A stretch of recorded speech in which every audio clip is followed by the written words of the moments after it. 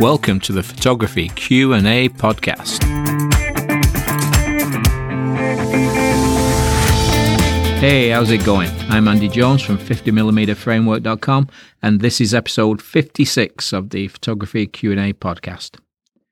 Now, you might know, or you might not know, that I'm taking and posting a photo every day on Instagram during 2022, and I'm getting asked quite a few questions. Last week I was asked how I know what settings to use. So that's this week's question. How do you know what settings to use?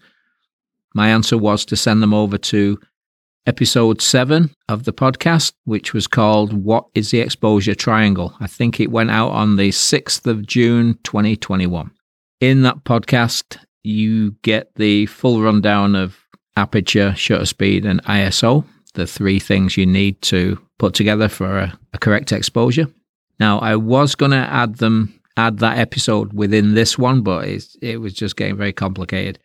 So if you need to know about what settings you need to change and why, I strongly advise you to go over to listen to that one. So it's episode 7, What is the Exposure Triangle? That was on June the 6th, last year, 2021. All right, so now you know what the ISO, shutter speed, and aperture do. I'm going to talk you through how I go about taking an image, taking a photograph. So the first thing, when I look at anything, it doesn't matter what it is, whether I'm shooting like I am lately with macro or I'm doing a landscape or whatever, it doesn't matter. I think about the light. The main thing is the light. Where's it coming from? How much of it is there? You'll get better with this the longer you shoot. I try to avoid shooting into the sun whenever possible. I like the sun to be, if you hide the sun behind something and you take a picture, sometimes your image will end up looking like a silhouette.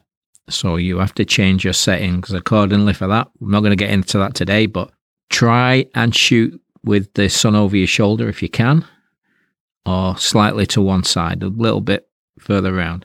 You want your subject, whatever it is, to not have shadows, heavy shadows. Unless that's the look you're going for, then go for it. But anyway, so the first thing I always think about is light.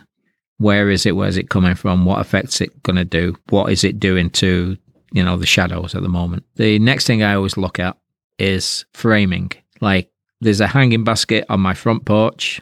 I have options. I can either go stand out near the car, take a picture of the hanging basket from a distance, have a lot of the front porch in the image, which really is just more of a snapshot that people take when they're just wandering around.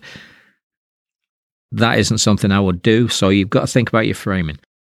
So once you've got the direction of the light, how you want it to be lit, and you've walked around and you've decided how you're going to frame your image, the next thing you're going to do is deal with the aperture, which controls the depth of field. So you've got to decide how much of the subject you want in focus. So with a flower, you'd probably want about 2 inches depth of field. If it's a big flower, maybe 3 inches.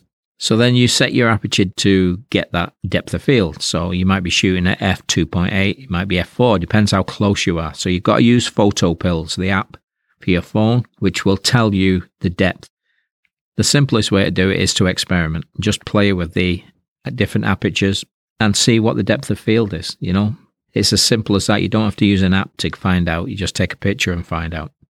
So we've got the direction of the light, the framing of the image. Then I do my aperture. I set my aperture in stone. I don't change it.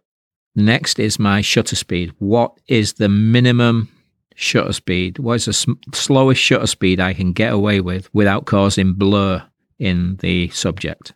If you are shooting something stationary, you could probably get away with 1/60th of a second, 1/50th.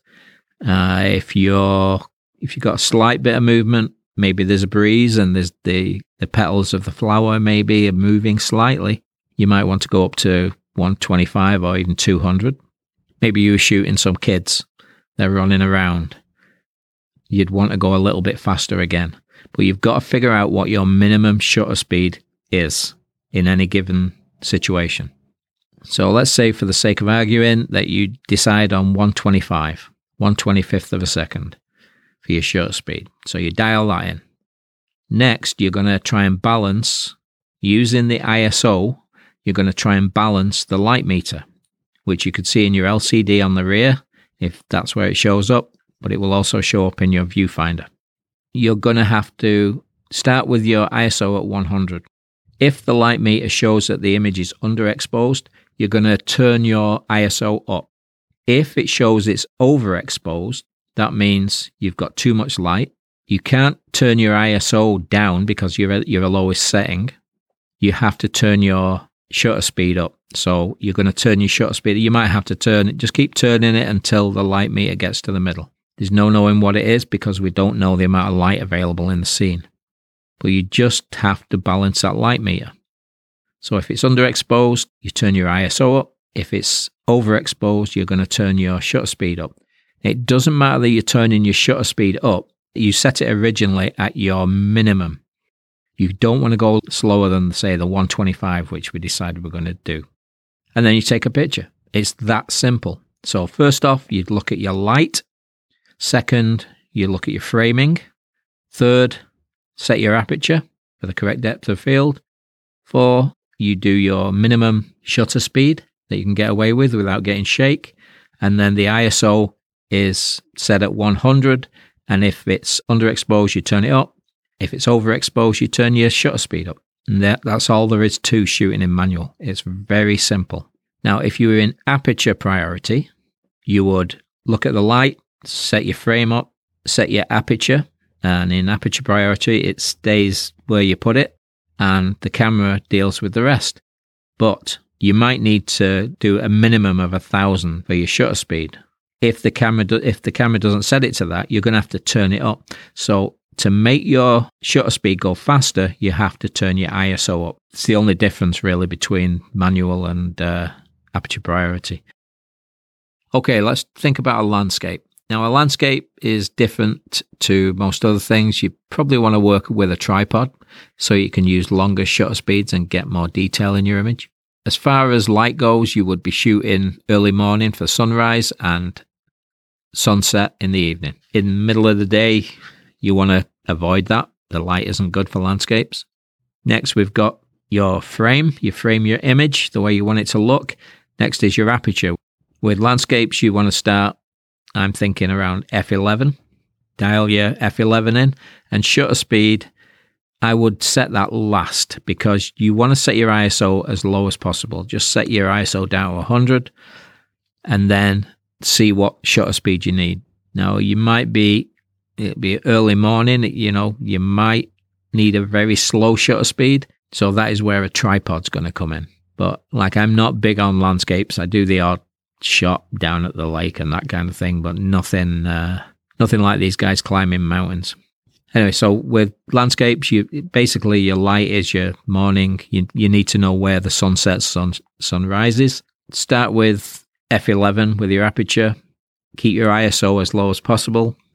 And definitely you need a tripod because your shutter speed could be very slow. Next, let's look at some kind of action shot, whether it's kids, animals, vehicles that are going fast. When I'm approaching this kind of shot, the emphasis is on freezing the action. So light. When I'm shooting dog agility, I tend to shoot with the sun behind me over one shoulder. Dogs don't blink, so that's good. Neither do motorcycles or cars. If you shoot with the light behind you, it's basically like you're in studio and you've got a big flashlight behind you. It lights everything. The shadows are behind the subject. Framing. If you're shooting kids, get down low. Don't tower above them. Get down to their level or lower if you can. You get a lot of cool pictures doing it that way. So there's your framing. Next, you got your aperture. Now, again, aperture, you need to know what depth of field you need. Use photo pills if you don't know.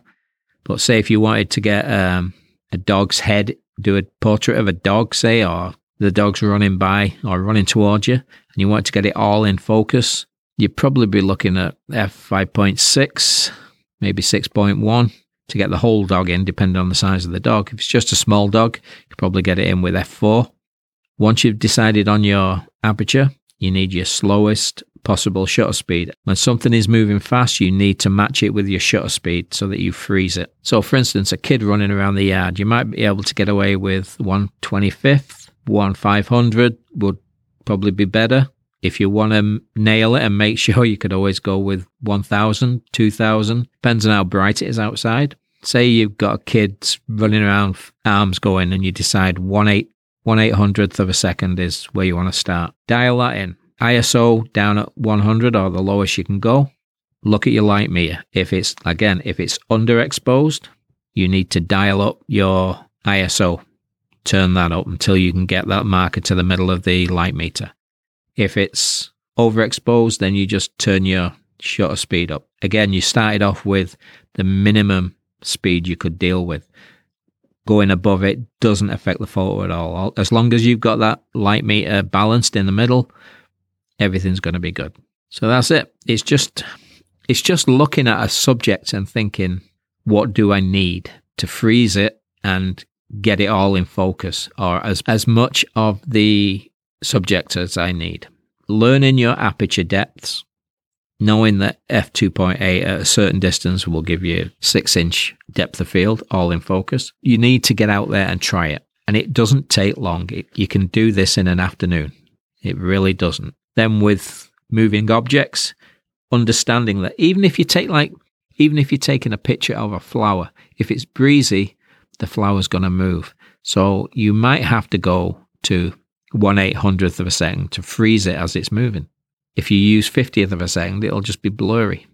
Understanding movement, how fast you need your shutter speed. The higher the number, the faster it will freeze. Aperture's your depth of field, and ISO you just move it around if needed to balance your light meter. That's it. Simple. Really is simple, eh? Yeah. So that's it for this week. Get out there, take lots of pictures. If you didn't understand what I was talking about, you really need to listen to episode 7. What is the exposure triangle? I think, like I said, June the 6th, 2021, that came out. So give it a listen and then come back to this one and you'll understand. But it really is simple. I try to repeat myself as much as possible to try and help you remember. If you don't understand my accent, you might need a different podcast.